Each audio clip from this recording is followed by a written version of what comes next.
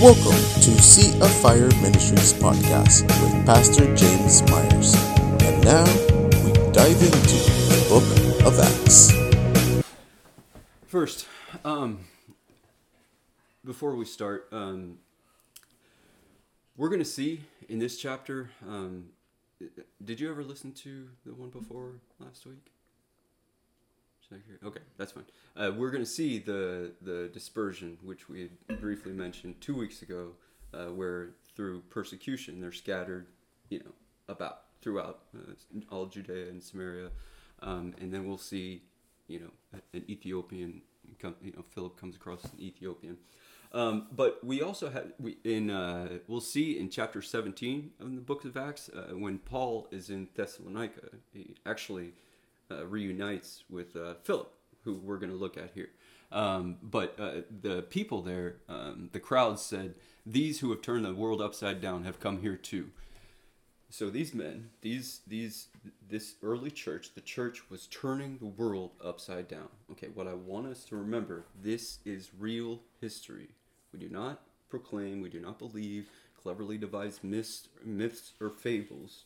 This is true history. In fact, Christianity largely saved Western civilization. When Rome was sacked by the Goths and the barbarians, it was really Christianity that saved civilization from complete degeneracy.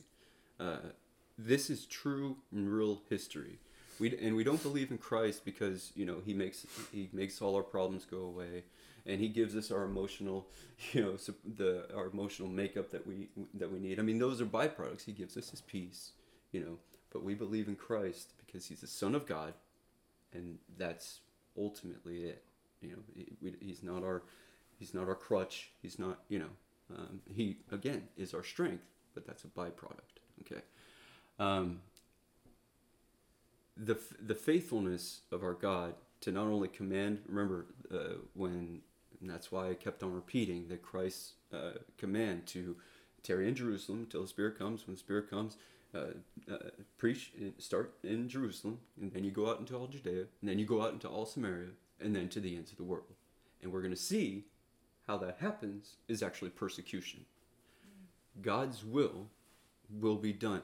Augustine says in his Confessions, "Command what thou wilt, and grant what thou commandest."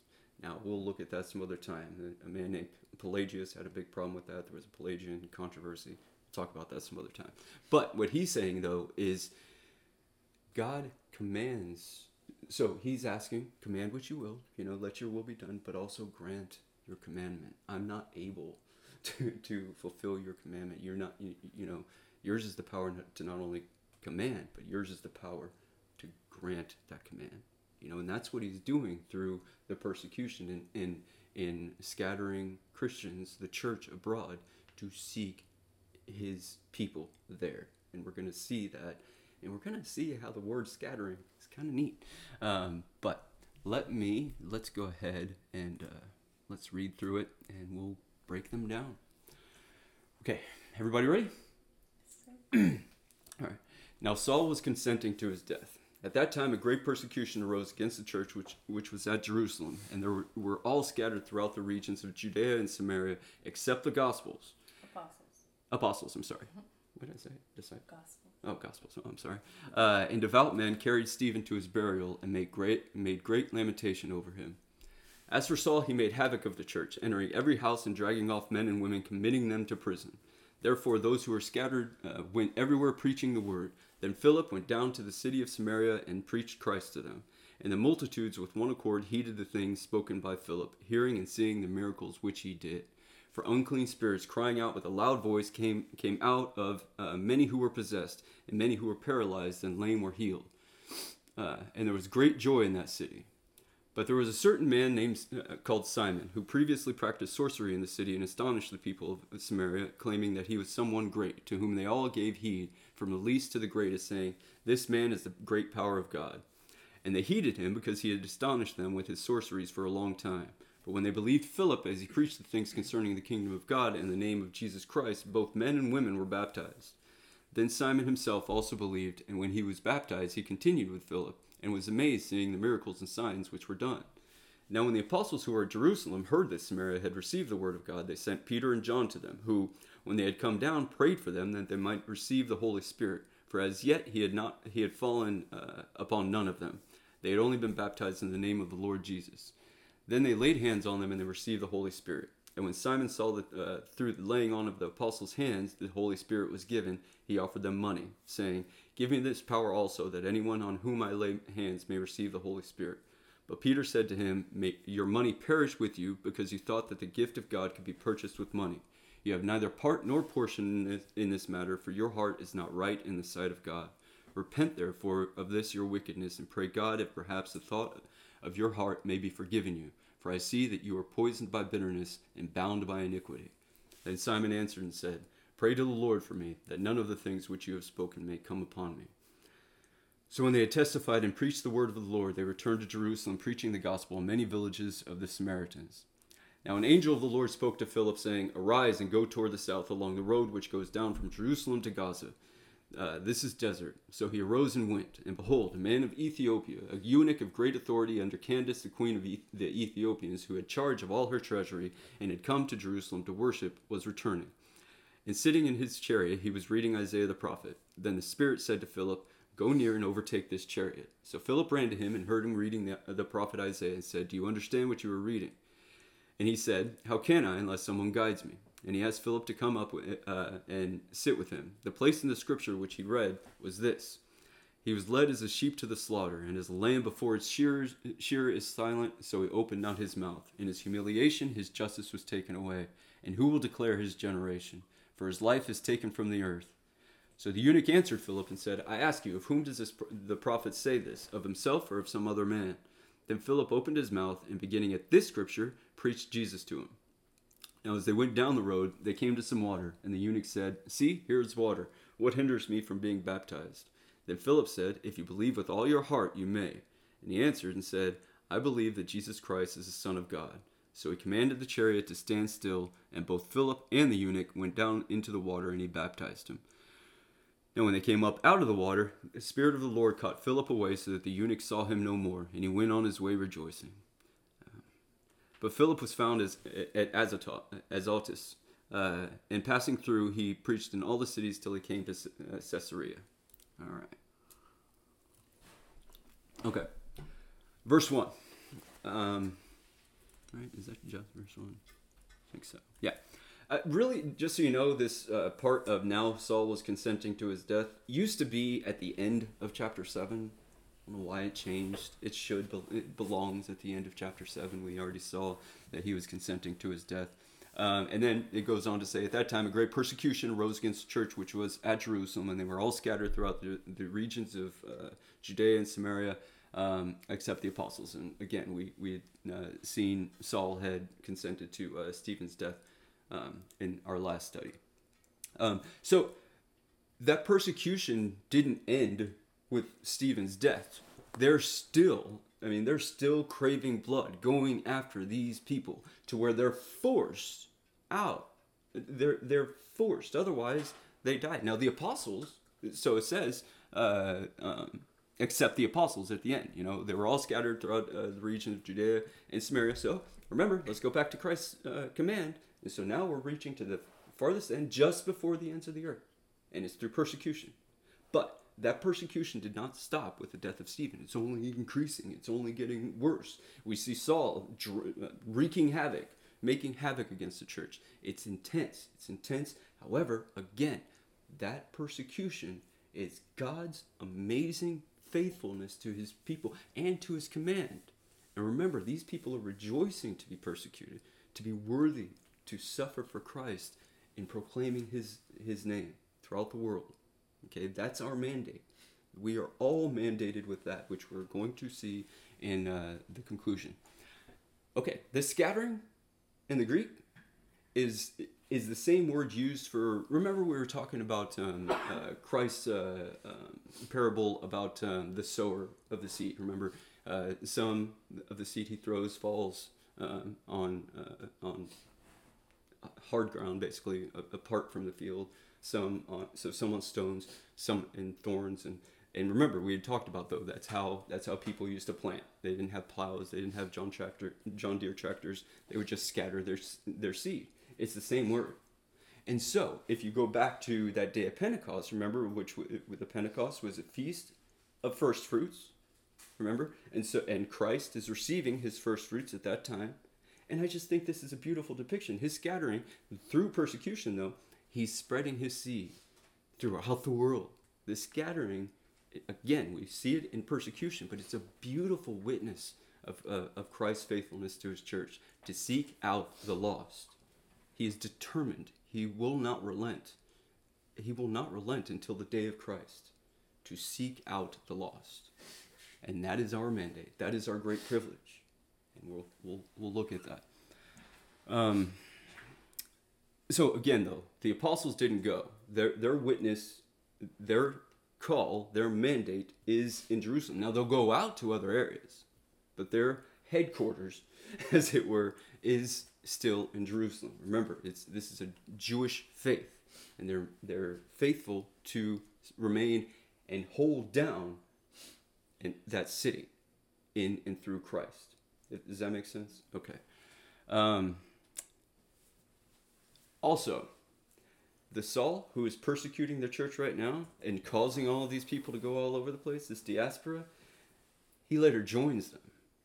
Remember, he goes out into all different areas of the world, and remember, and we're going to see it, but I know it's in here anyway.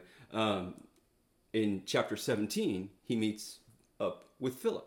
That's the only other time Philip is mentioned. We see that he later goes to Caesarea. That's the end there, and he apparently was there for some time. He got a house there, and he's living there. And the apostles come to his house. So remember, Philip is one of the seven. Stephen was one of the seven. Saul consented to Stephen's death, and now these men are joining in this great persecution, and they're joined in under this great persecution and in the great scattering. I think that's amazing. That's beautiful. This same man who killed Stephen had to have been close with Philip. I mean, the seven had to be close. So, but through the providence of God, he manifests forgiveness, mercy, grace to bring these two together as faithful witnesses throughout the earth. All right. Okay, verse 2. And devout men carried Stephen to his burial and made great lamentation over him. Let's set the scene here. Okay, as we go from the last week into this, God's word is still holy. And so just because one account doesn't manifest the same emotional response, that doesn't make it any less holy and supreme. But what a beautiful depiction.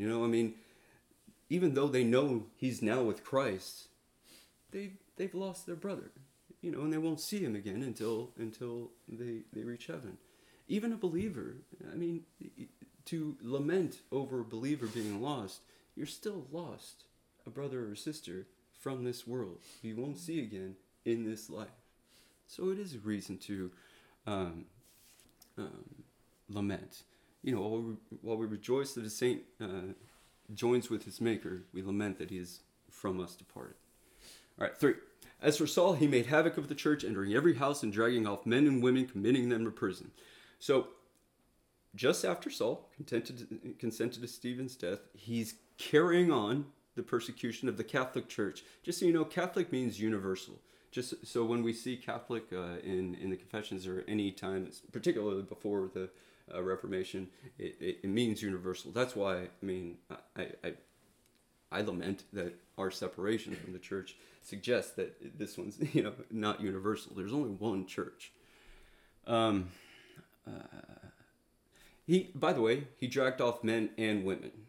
We can't miss this. We're gonna see women. A lot of contemporary women in our day think that Christianity is very misogynistic, it sees the woman less than, and we considered even the wife and the husband, ultimately the husband's called to be the bigger servant, the greater servant. But in the Gospels, women are spoken of.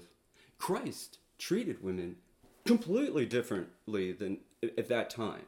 The woman at the well, the Samaritan woman at the well, no man, Jew, or otherwise. No Samaritan man would have had anything to do with her, other than the ones who were married to her and wanted to shack up with her and stuff. But other than that, nobody would. He would. We see the women going to the tomb, and how that's in our Gospels.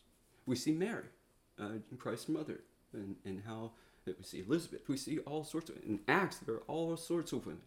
We'll also see men and women are baptized in Samaria, which we'll talk about, because even that is an increasing of the consideration and the appreciation of women. That starts in Christianity. Christianity is why you have different charities. Christianity is why we have hospitals. Christianity is why we have schools. Sorry, but that's why. But all sorts of different things. It really came from the church. Okay. Let's see. Where was it? Okay. The Greek word for make havoc is that which is to affix a stigma to dishonor, defile, to treat shamefully or with injury, to ravage, devastate, ruin. It is a strong and relentless havoc with which Paul made upon the church. He also imprisoned men and as well as women. He dragged off. Yeah, we already talked about that. Yeah. Okay. So, by the way, though, based on that definition, this hostility that and this persecution is a cruel one. He's not, he's making havoc on the church. This doesn't suggest that, according to the law, I'm going to go in and peacefully arrest these people. That's not what it suggests. It suggests hostile, very violent arrest. All right. 4. Therefore, those who are scattered went everywhere preaching the word. So their boldness only increases with their persecution. That is our faith. That is, you want to know what part of Christianity is? This is Christianity, the faithful witness to Christ, no matter what, in and through anything.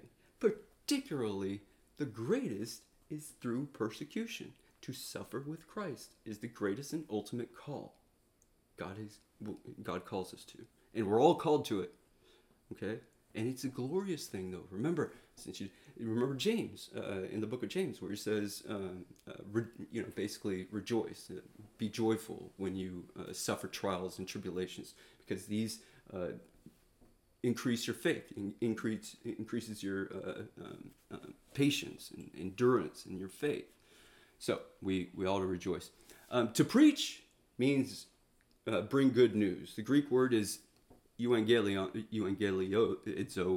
to actually preach it, but it comes from euangelion, and can also mean to announce glad tidings. The word comes from the Greek word angelos, which is obviously where we get the word angel, which is a messenger, envoy, one who is sent, a messenger from God. And we're going to look at preaching after a little bit.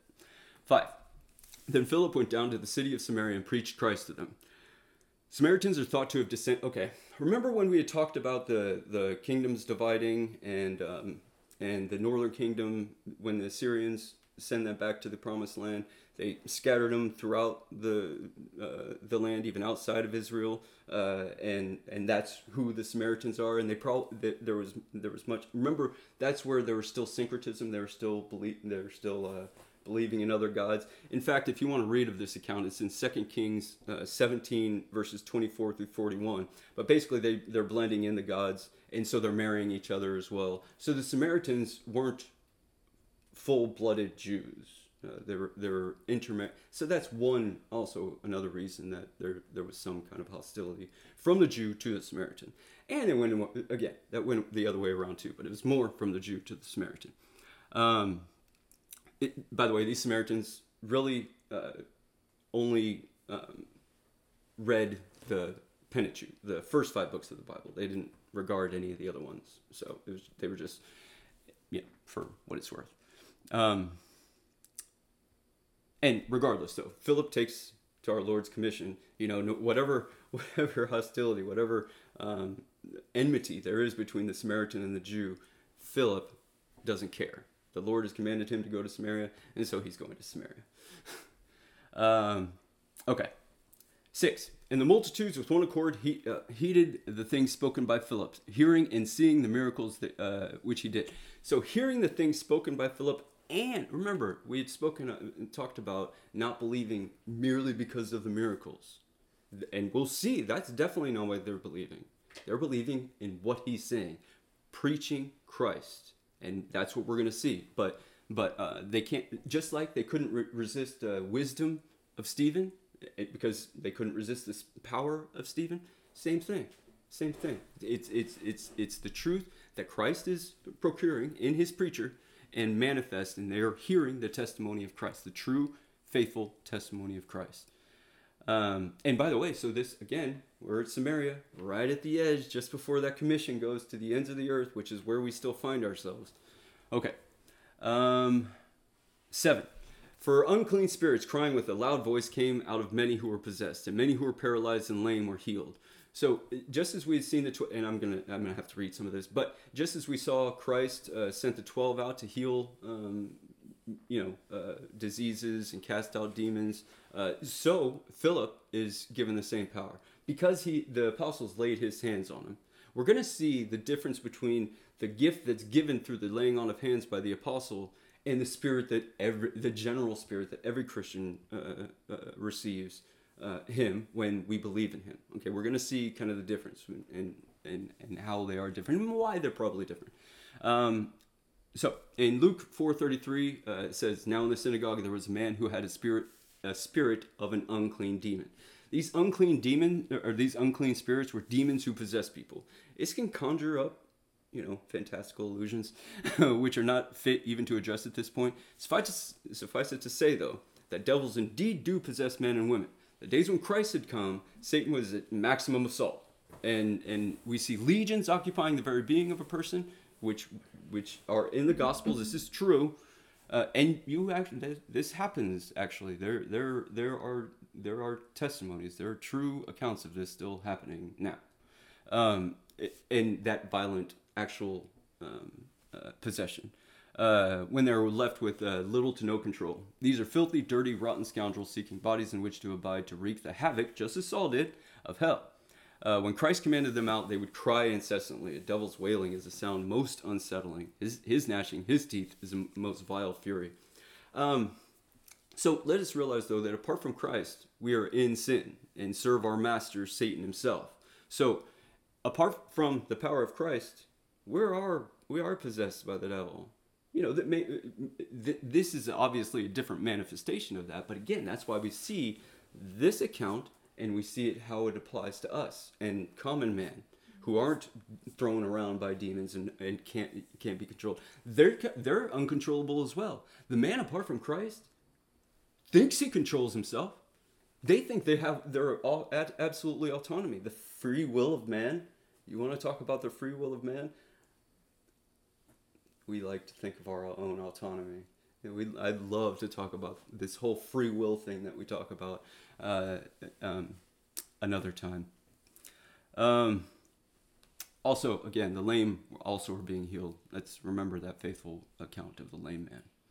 8, and there was great joy in that city. What a fitting description. Following all this persecution, following all this havoc, following Stephen's death, and Philip, this is the first time these people are hearing the gospel and they receive it, and there's great joy through the persecution.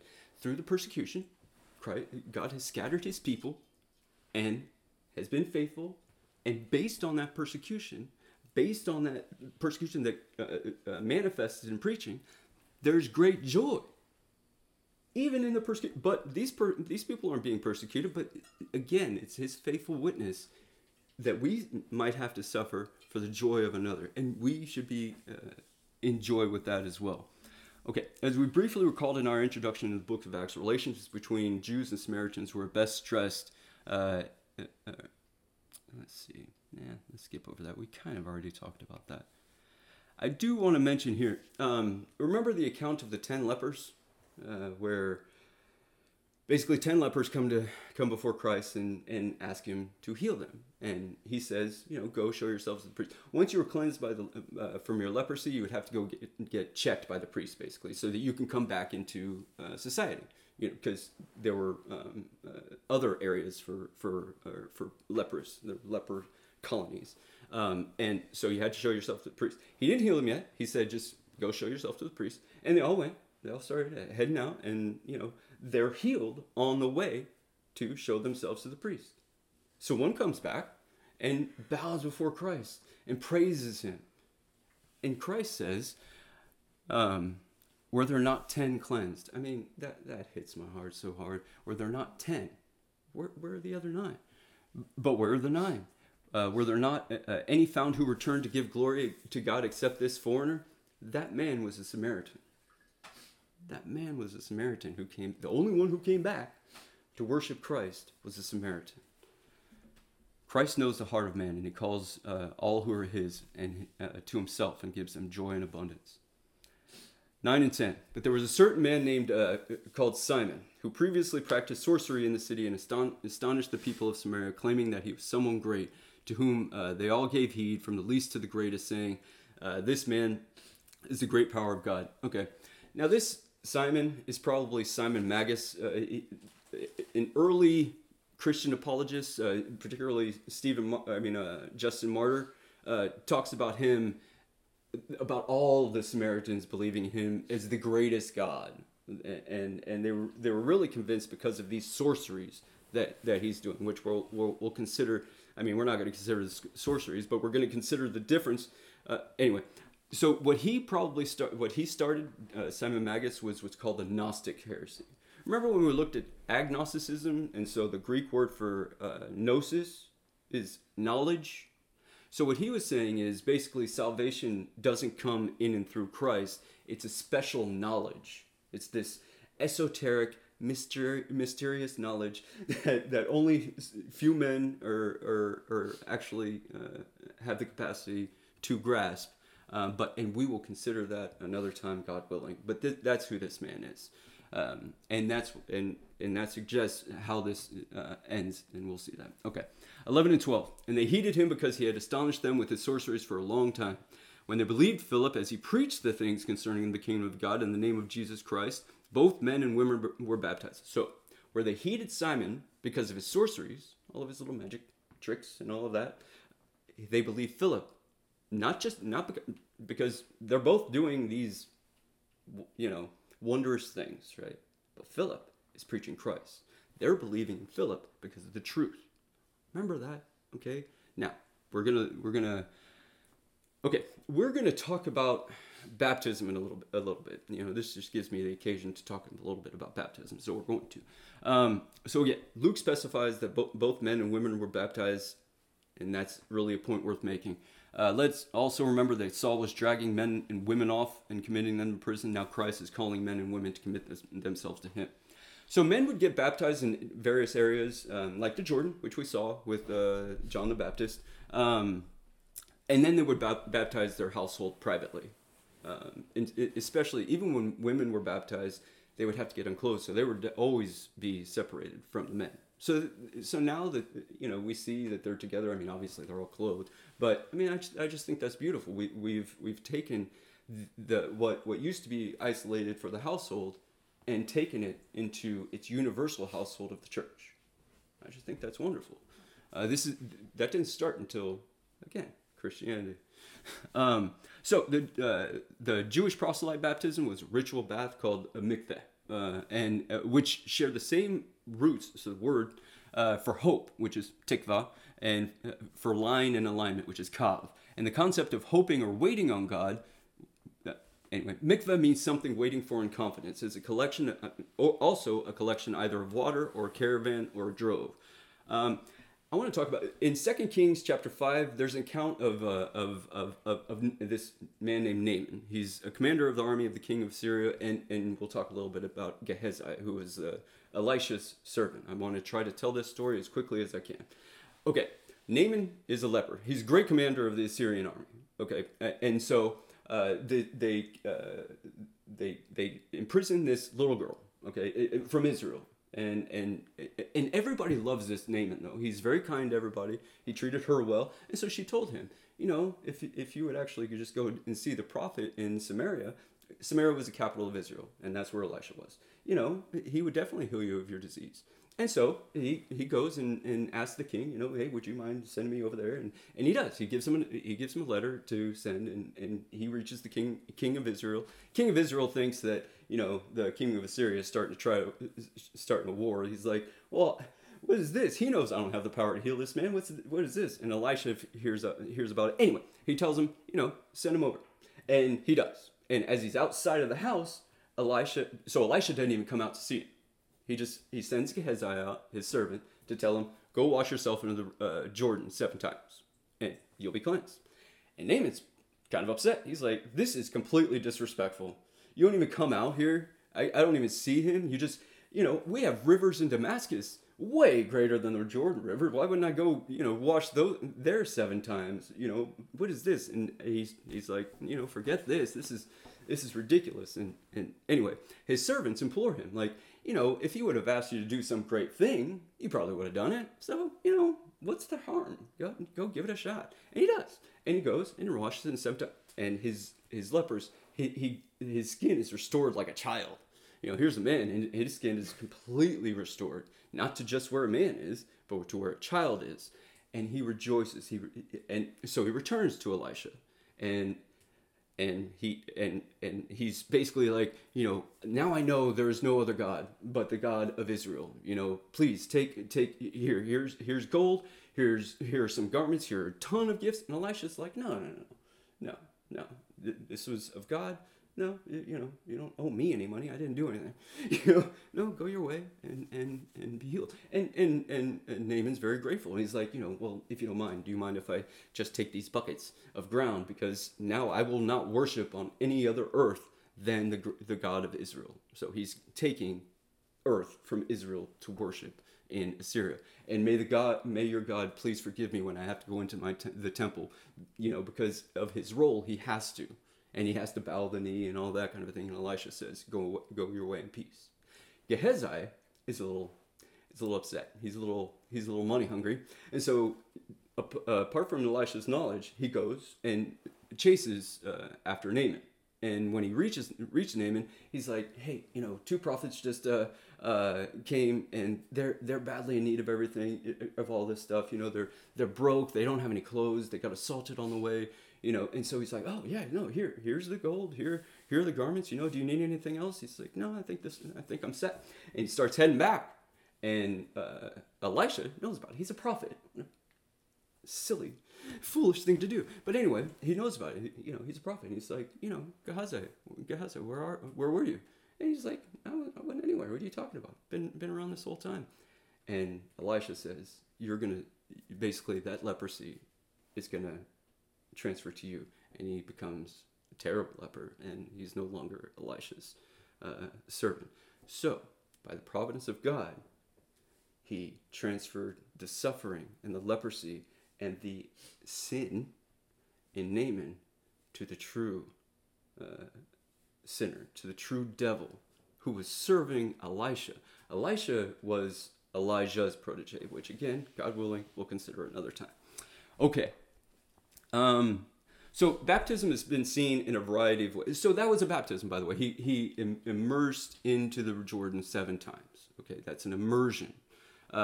So it's been seen a variety of different ways. Most theologians say that baptism is basically when you go into the water, it's signifying your death with Christ. When you're raised out of the water, it's signifying your resurrection with Christ. And I think that's fine. I think that's fine. I think that's an element. But ultimately, again, with the word, it's really that hope. So it's really, if you want to think about it a certain way, it's immersing in hope and then rising in faith. Okay? So you receive the gospel, you accept the gospel. This hope isn't some vain, wishful thinking. Like, oh man, I really hope this whole Jesus thing is going to work out. It's a true confidence. You're just waiting for it. Like, it's coming, but you're waiting for it. And you're longing for it in faith. Okay, 13. Then Simon himself also believed. And when he was baptized, he continued with Philip and was amazed seeing the miracles and signs which were done.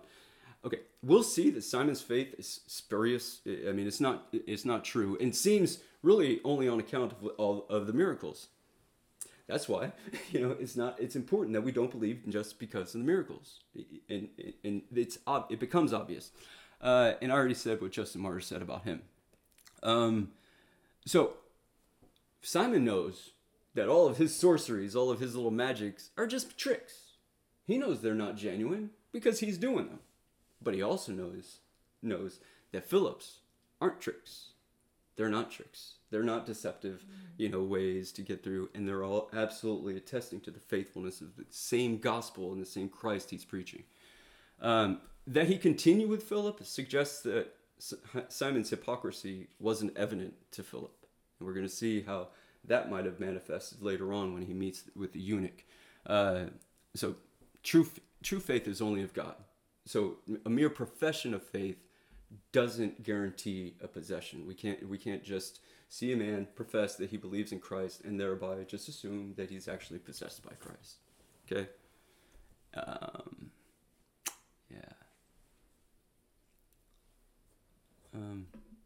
don't really want to talk about that. Okay, 14.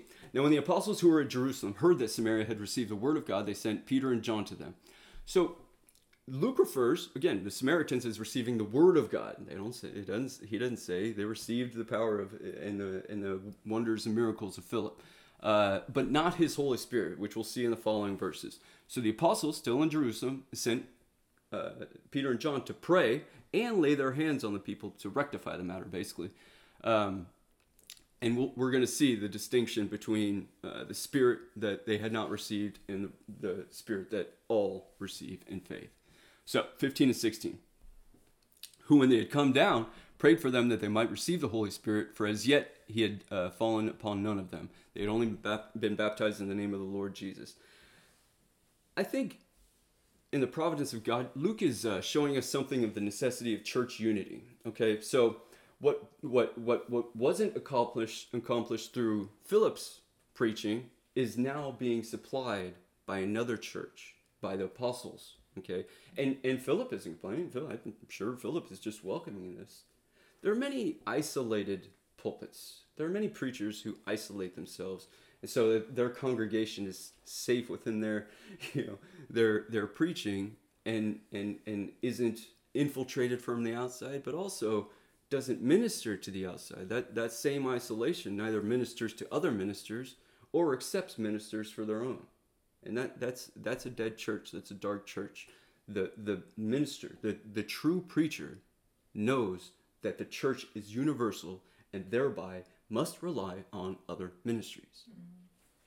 We are one, and we can't. We none of us are isolated. No Christian is isolated, especially no preacher is isolated. All right. Let's see. However, the apostles heard. Yeah. However, the apostles heard of the news of the Samaritans receiving Christ. They came to contribute to the building project, as it were. So let us consider that Luke said that they'd only been baptized in the name of the Lord Jesus, intimating that they had not yet been baptized in the Holy Spirit. This is a distinction between the baptism of the current believer and that of the early church. The power given to the apostles to do signs and wonders were for an effective period of time. This practice was not to continue with the vain imaginations of the papacy that they have power to give the Spirit to anyone. This is gone. And Protestants do this too. And to be fair, I just want to go back a little bit to about the persecution from the Catholic Church in particular when we saw Luther at the Diet of Worms. Protestants did terrible things too. I mean, we've got, look at the history of Ireland since the Reformation. It's terrible. Catholics and Protestants are always fighting terrible wars.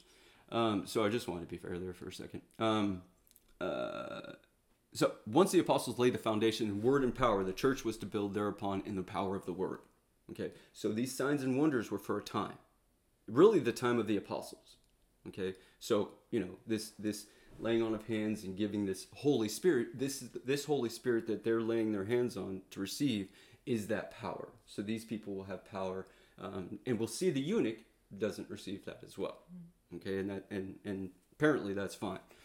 Okay, 17. Then they laid their hands on them and they received the Holy Spirit. This is a beautiful account of God's faithfulness and through His people, to and through His people. So God laid His hands, so to speak, on the apostles that whenever they lay their hands, God is, given through the laying on of their hands. They will receive God. Also, we'll see that Ananias lays his hands on Saul to heal him of the blind, but not to receive the Holy Spirit like this. Again, that was a healing that was typical for the early church who was granted this power. Okay, we're going to kind of hurry through here. Okay.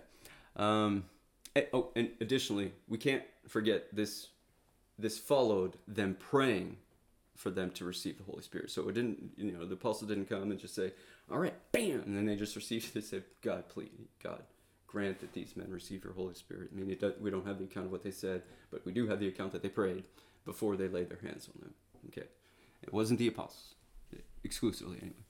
I'm not good. Okay. 18 and 19. And when Simon saw that through the laying on of the apostles' hands, the Holy Spirit was given, he offered them money, saying, give me this power also, that anyone on whom I lay hands may receive the Holy Spirit. Simon thought this is a worthy investment. He wants to keep his enterprise going. And remember, he knows all of his sorceries, all of his magics are just tricks. And he's like, ooh, if I can get this, I mean, there will be no end to my power. If I just get to choose who receives the Spirit and everybody's just in awe, I'm just going to be a crazy rich man and very popular. So again, this points though to the reason he believed was really for power. He saw the power, and all his greed, all of his interest is in power, whether it's miraculous power, but ultimately it's it's power to rule, that kind of a thing. Okay, 20. But Peter said to him, your money perished with you because you thought that the gift of God could be purchased with money.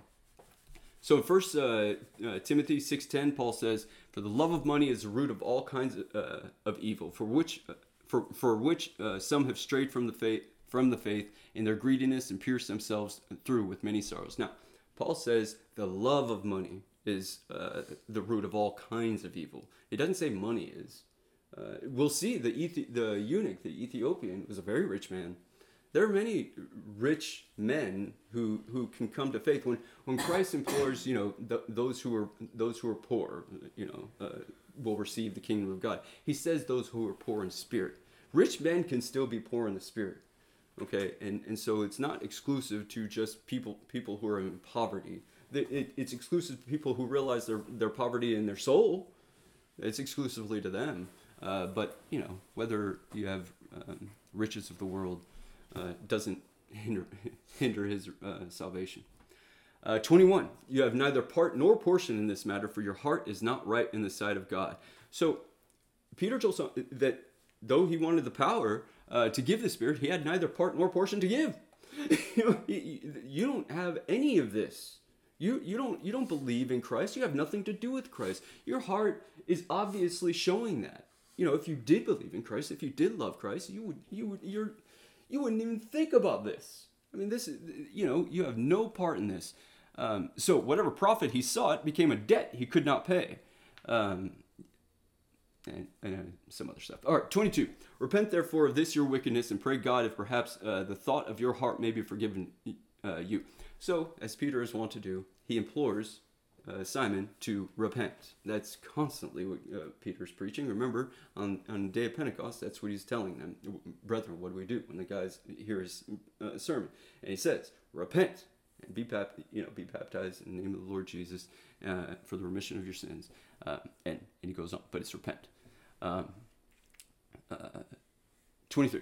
For I see that you are poisoned by bitterness and bound by iniquity. Okay, I'm going to read this because I have some verses and some translations. So what was imperceivable before is now quite the contrary, as we discussed before. This bitterness is pikria, and is a common theme in the Old Testament as well as the New. Deuteronomy 29:18 says, so that there may not be among you man or woman or family or tribe whose heart turns away today from the Lord our God to go and serve the gods of these nations. And that there may not be among you a root bearing bitterness or wormwood. Lamentations 3:15 says, God has filled me with bitterness. He has made me drink wormwood. This bitterness is an extreme wickedness. That's what is talked about. It is a revolt of the soul toward God, a vexation which is like digesting what you think is pure, but is really vomit. It's the gall, the bile. Wormwood is a woody shrub with a bitter, aromatic taste. Yeah, we did change. Okay. It may be what was mingled with the sour wine the garrison of soldiers offered to Christ. It was sour wine mixed with bitterness. Wormwood is another translation of the Greek word kole, which can be bile or gall, but is the poison we have here in this verse. So the bile can mean either the acid which aids digestion or to an anger or irritability. Peter then said that Simon was bound by iniquity, so he is still shackled in sin. The freedom from Christ is only liberated in righteousness. That's what I'm telling you. The liberty, the free will is only free. The freedom, true liberty, is found in God and in his righteousness. 24. Then Simon answered and said, "Pray to the Lord for me that none of the things which you have spoken may come upon me." Rather than repenting himself, now he's relying too much on the Gospels. Now he doesn't repent. He doesn't pray for himself. He doesn't ask God for forgiveness. He says, well, you're having the power to do all this, man. I mean, I know he listens to you. He's not going to listen to me, kind of a thing, and I'm not even going to try. You do it or else it's not going to be done. And it's not done. And he goes on to begin the Gnostic heresy, which we'll consider another time, God willing.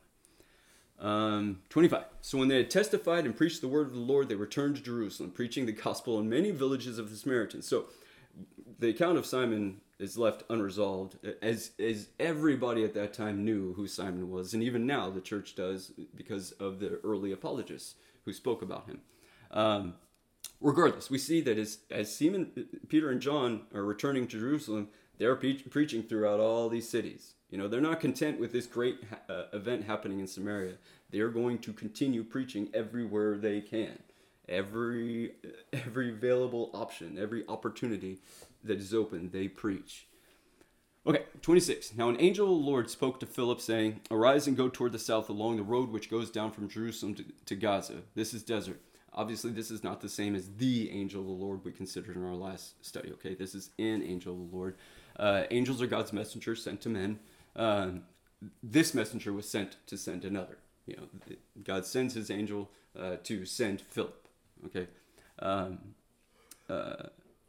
Gaza was in the territory of Israel's ancient enemy, the Philistines. It was a major city mentioned in the Old Testament and was where Samson was taken prisoner. The enemies of God are not nations or cities. They are men and women of the world. So the Gaza Strip, I'm sure, have y'all heard of I know you have. The Gaza Strip has been, since 1967, after the 6-Day War, there's been continual war between Palestine and Israel. So this has historically been a place of much violence, much war, and continues to be. But recognize, though, God is sending these people out to to places of former enemies. Okay, and I just think that illustrates his faithfulness.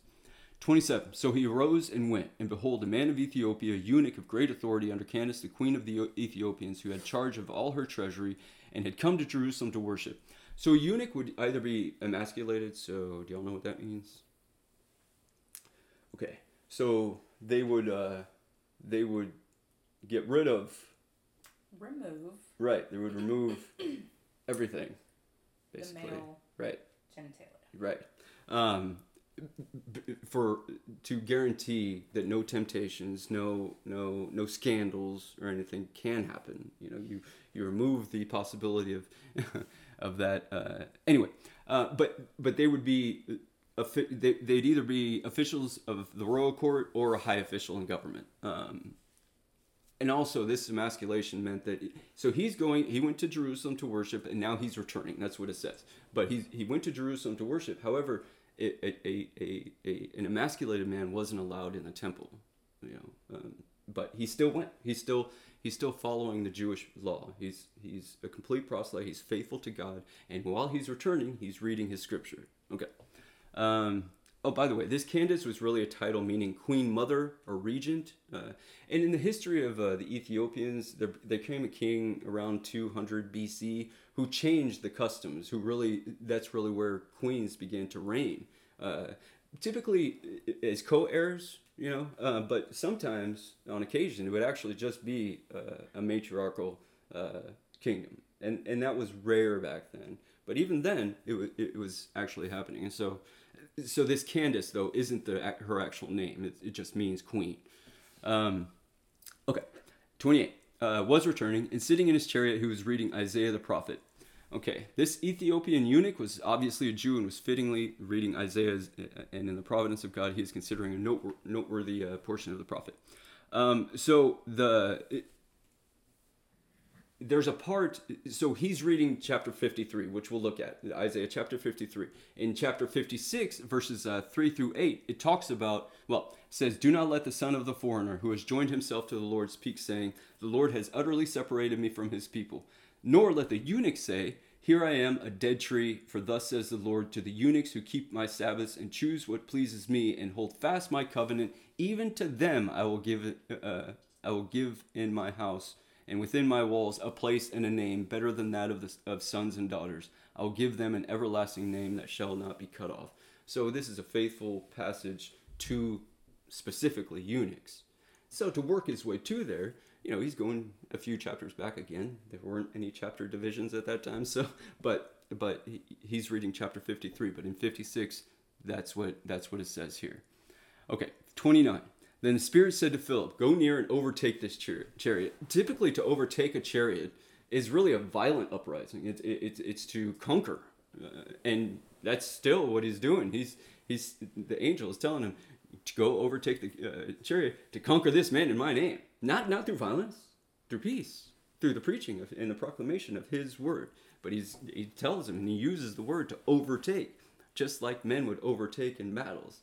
This is a peaceful battle. This is a battle. We are in a battle. But this is a gracious battle. This is a gracious strike or blow, if you want to put it that way.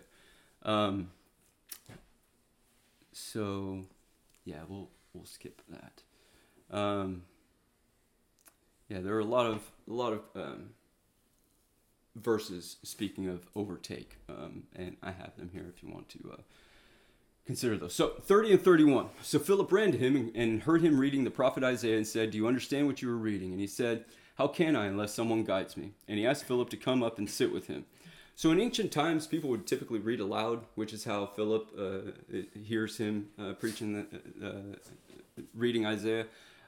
So this shows the necessity of proper exegesis, of proper exposition, which, okay, the eunuch knows of his own limitations, right? Now, look, the church is filled with a holy variety of ministries, okay? Now, all of them need proper exegesis. All of them need faithful preaching from God's word. Now, the preachers, the true preacher, the men God calls to preach, he gives a fire, a flame, and understanding. When I can't, okay, look, let me just talk about my own experience, and this doesn't puff up the preacher. This is God's faithfulness. The good preacher, the faithful preacher, attests to not to his faithfulness, but to God's. The faithful preacher is only faithful because God is faithful. Okay, so the great preacher is only great because God is great.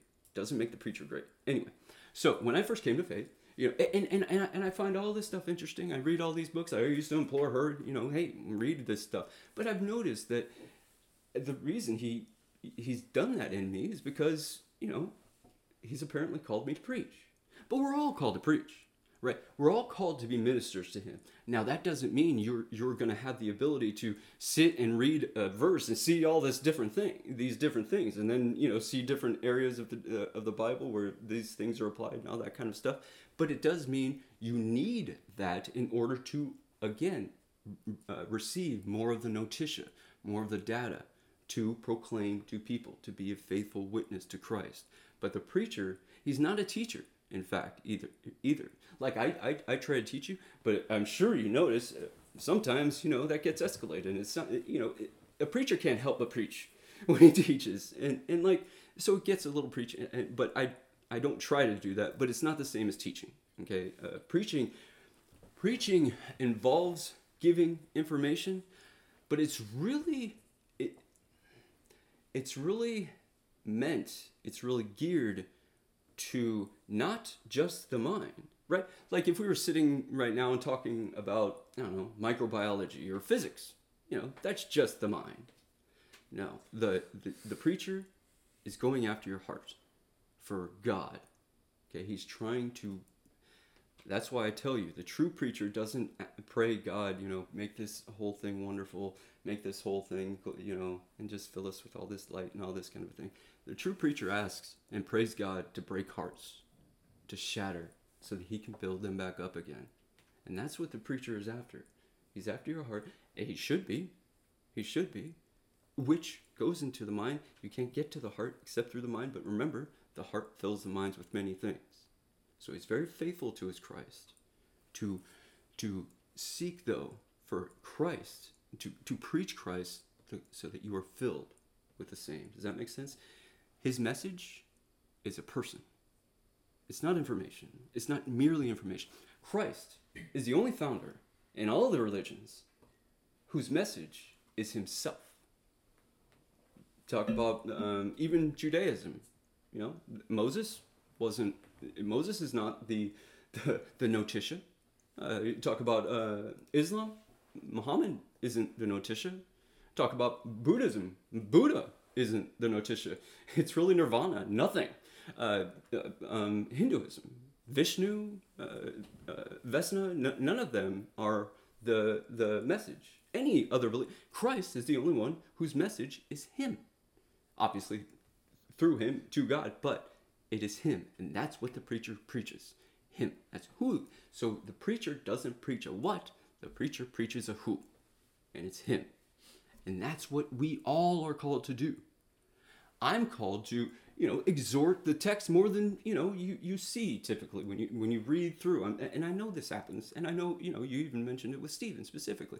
And I think that's natural. That's why you need, just like this eunuch, needs somebody to come and come alongside you to exposit this and to manifest that more. Okay? Okay. 32 and 33. The place in the scripture which he read was this. He was led as a sheep to the slaughter, and as a lamb before its shearer is silent, so he opened not his mouth. In his humiliation, his justice was taken away. And who will declare his generation? For his life is taken from the earth. I really, really encourage y'all to read this entire chapter. I really had planned on it, but, we're limited in time. And so I really do encourage you to read this entire chapter. Obviously, this is referring to Christ just before his crucifixion. He was led as a sheep to the slaughter, and as a lamb before its shearers is silent, so he opened not his mouth. Remember, we see Christ being, judged and everything. He doesn't say anything. All of them are accusing him, and they're like, you say nothing in your defense, and all that. He's just there, silent. In his humiliation, his justice is taken away. Who will declare his generation? For his life is taken from the earth. That goes into his crucifixion. So the eunuch answered Philip and said, I ask you, of whom does the prophet say this? Of himself or some other man? So the prophets of old would actually prophesy in a variety of ways, but sometimes they would actually talk about their own circumstances. So that's that's what's called kind of a partial fulfillment, but the ultimate fulfillment comes in Christ. So even the verse that we all know about, behold, the virgin shall conceive and bear a son, and shall call his name Emmanuel. Therefore, the Lord himself will give you a sign. Behold, the virgin shall conceive and bear a son, and shall call his name Emmanuel. Many people believe that Isaiah is either referring to his wife or a fiance, basically. And we can talk about that some other time, God willing. But so it could have been fulfilled partly in that time, because virgin in the Hebrew really means young woman. But in Hebrew categories, a young woman was a virgin. You were a virgin until you got married.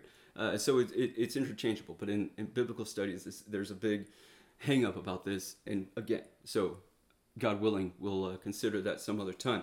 But in in Isaiah chapter 9, verse 6 and 7, it says, "For unto us a child is born, unto us a son is given, and the government will be upon his shoulder, and his name will be called Wonderful, Counselor, Mighty God, Everlasting Father, Prince of Peace. Of the increase of his government and peace there will be no end, upon the throne of David and over his kingdom, to order it and establish it with judgment and justice from that time forward, even forever. The zeal of the Lord of hosts will perform this." And I really encourage you to read all of chapter 11. So the 14th verse in the 7th chapter about, "Behold, the virgin shall conceive and bear," is likely typological. It's a partial fulfillment and then reaches its ultimate fulfillment in Christ. This is obviously about Christ. This portion here, chapter 11, it's throughout Isaiah. I mean, read all of chapter 53, like I said, 54, 48, 49. I mean, he's just all throughout Isaiah. That's why he's referred to so often in the book of Acts, and Jesus himself. 35. Then Philip opened his mouth and, beginning at this scripture, preached Jesus to them. So that Philip began at this scripture implies that he went to further scriptures, and that's necessary. Throughout his sermon, he preaches Jesus, which makes this the exclusively proper sermon. 36. Now as they went down the road, they came to some water, and the eunuch said, "See, here is water. What hinders me from being baptized?" This foreshadows the occasion. We'll see in chapter 10, verse 47, "Then Peter answered, 'Can anyone forbid water, that these should not be baptized who have received the Holy Spirit just as we have?'" So actually, this account in chapter 10 is a reversal of sorts as the one we just saw. Remember, the people were baptized just in Jesus' name, but hadn't received the Holy Spirit. And in chapter 10, we see the reversal. They had received the Spirit, but they had not yet been baptized. And so Peter says, "Can anyone forbid water?" That "forbid" is the same word that the eunuch is saying. What hinders me from being baptized? Okay, now, 37. Then Philip said, "If you believe with all your heart, you may." And he answered and said, "I believe that Jesus Christ is the Son of God." Okay, that Jesus Christ is the Son of God must have been in Philip's sermon. Must have been in Philip's witness to him, as all sermons must. So again, Philip merely preaches what the scriptures say, and they say that Jesus Christ is the Son of God. So Philip might have embraced Simon more readily than he probably should have, and that's not a mistake he's going to make again. So he doesn't just assume this man is a believer. The eunuch is asking, "Here's some water. What hinders me from being baptized?" Well, Simon, he went ahead and just baptized him. He's like, "Well, yeah, I mean, he believed, so he's going to make sure." He says, "Hey, I mean, we can do that, but only if you believe with all your heart. If this is a true possession of faith, not just a profession, if you really believe in your soul." Okay, and he answered and said, "I believe that Jesus Christ is the Son of God." Again, that must have been what he was preaching. Okay, 38. So he commanded the chariot to stand still, and both Philip and the eunuch went down into the water, and he baptized them. So here we see the eunuch commanded the chariot to stand still. So that means that when he was reading Isaiah, and even the testimony of Simon, everybody else heard too. In the providence of God, this preaching is not just to the eunuch; it's to all the other men who were with him. Okay. Now we're gonna. Okay. Okay. 39. Now when they came up out of the water, the Spirit of the Lord caught Philip away, so that the eunuch saw him no more, and he went on his way rejoicing. This eunuch will return to Ethiopia a faithful servant and a faithful witness for God. Now he's not given these powers. He's not given the signs and wonders. But what he has is the name of Jesus, and he's a very prominent figure in Ethiopia. Okay, and so so immediately when God scatters his church into Samaria, immediately after, he's going to the ends of the earth. He's going to Ethiopia, far away. All right. Again, though, that had charge over all the queen's treasury means that he was a rich man. Okay, but Philip was found at. Did I skip some? Okay. Well, I do want to talk about. We do here. Okay, 40. But Philip was found at Azotus, And passing through, he preached in all the cities till he came to Caesarea. Okay, I'm just going to kind of read through here because then we jump to the conclusion. Elijah seemed to have been carried away by the Spirit of the Lord oftentimes, the prophet Elijah, because in 2 Kings 18:12, he comes to a prophet named Obadiah. And it says, and it shall come to pass, so he comes to Obadiah and he's telling him, go tell Ahab I'm here. Ahab was a wicked king and hated Elijah, wanted to kill him. He hated him. Ahab is actually the evil captain in Moby Dick. His name is Ahab. Anyway, by the way, the white whale is a depiction of God. Read Moby Dick; it's actually really cool. Anyway, so he's telling him, go tell King, go tell Ahab that I'm here. And Obadiah is scared. He's like, so he says, it shall come to pass as soon as I am gone from you that the Spirit of the Lord will carry you to a place I do not know. So when I go and tell Ahab that, and he cannot find you, he will kill me. But I, your servant, have feared the Lord from my youth. He's like, okay, I mean, is this a trick? You're gonna send me to go tell Ahab that you're here, and then you're just gonna whisk away somewhere, and then I'm dead then. So Elijah does end up being carried away by chariots of fire and horses of fire into heaven just before he transfers his prophetic ministry to Elisha, who was a very faithful servant to him, unlike Gehazi, who was not. And it appears that God did the same for Philip. So Azotus was the Ashdod in the Old Testament. It's the Hebrew name, Ashdod is. It was another major Philistine city which proved to be a formidable thorn in Israel's side for a variety of reasons. It was about 20 miles north of Gaza and 60 miles south of Caesarea, where he eventually settled, or Philip eventually settled.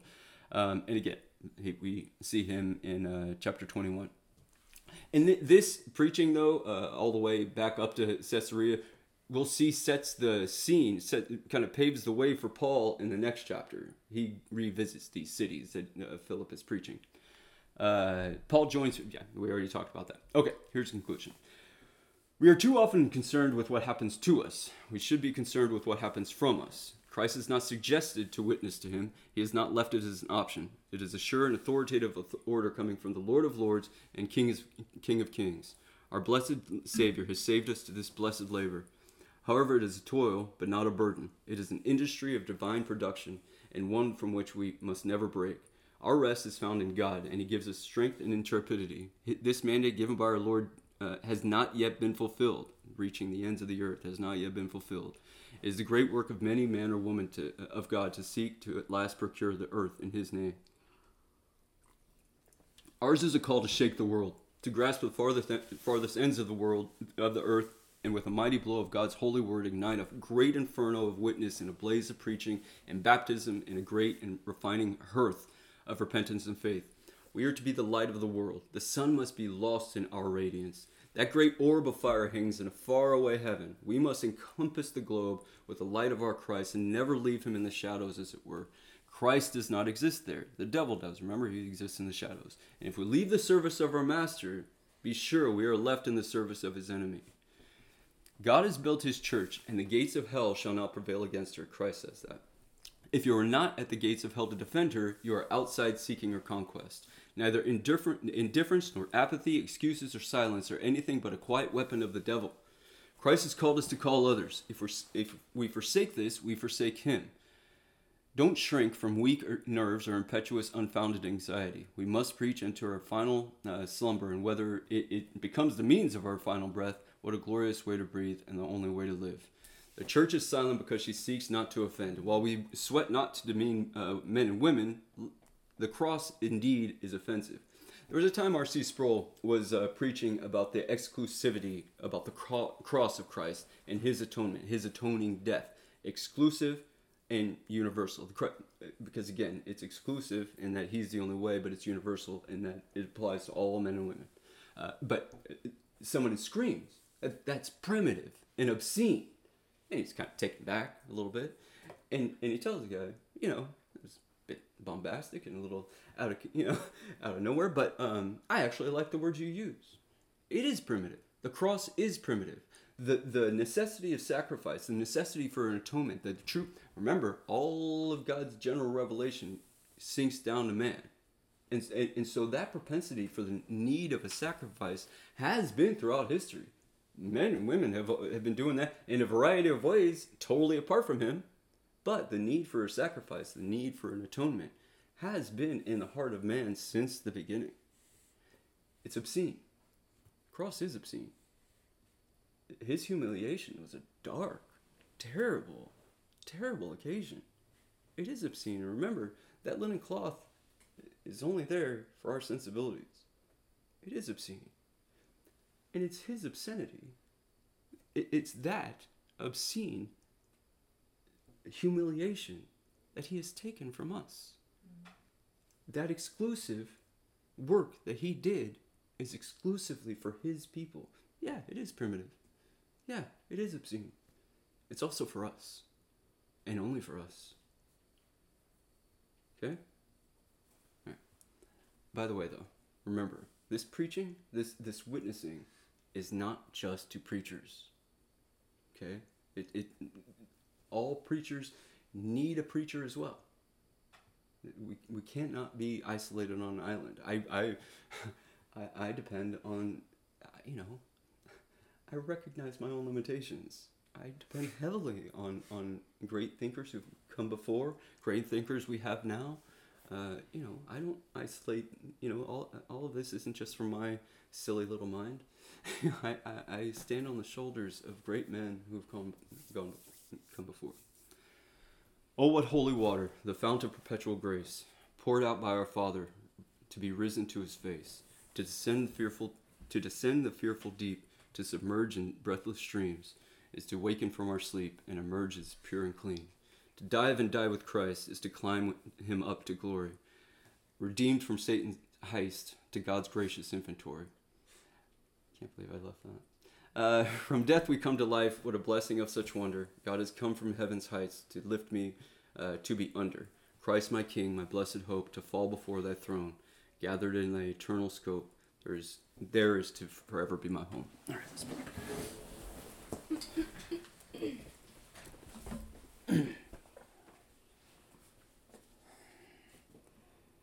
Gracious Father, thank you for your truth. We praise you for your amazing grace. And Father, as you call us to witness to your Son, I pray that you give us boldness, you give us strength, and you give us power that can only be found in you. I ask for this as you have promised. So we ask it in faith of your faithfulness in and through your Son. Amen. Thank you for listening to Sea of Fire Ministries podcast with Pastor James Meyers. We hope you enjoy this message. Please subscribe and follow us. Tune in as we continue in the book of Acts.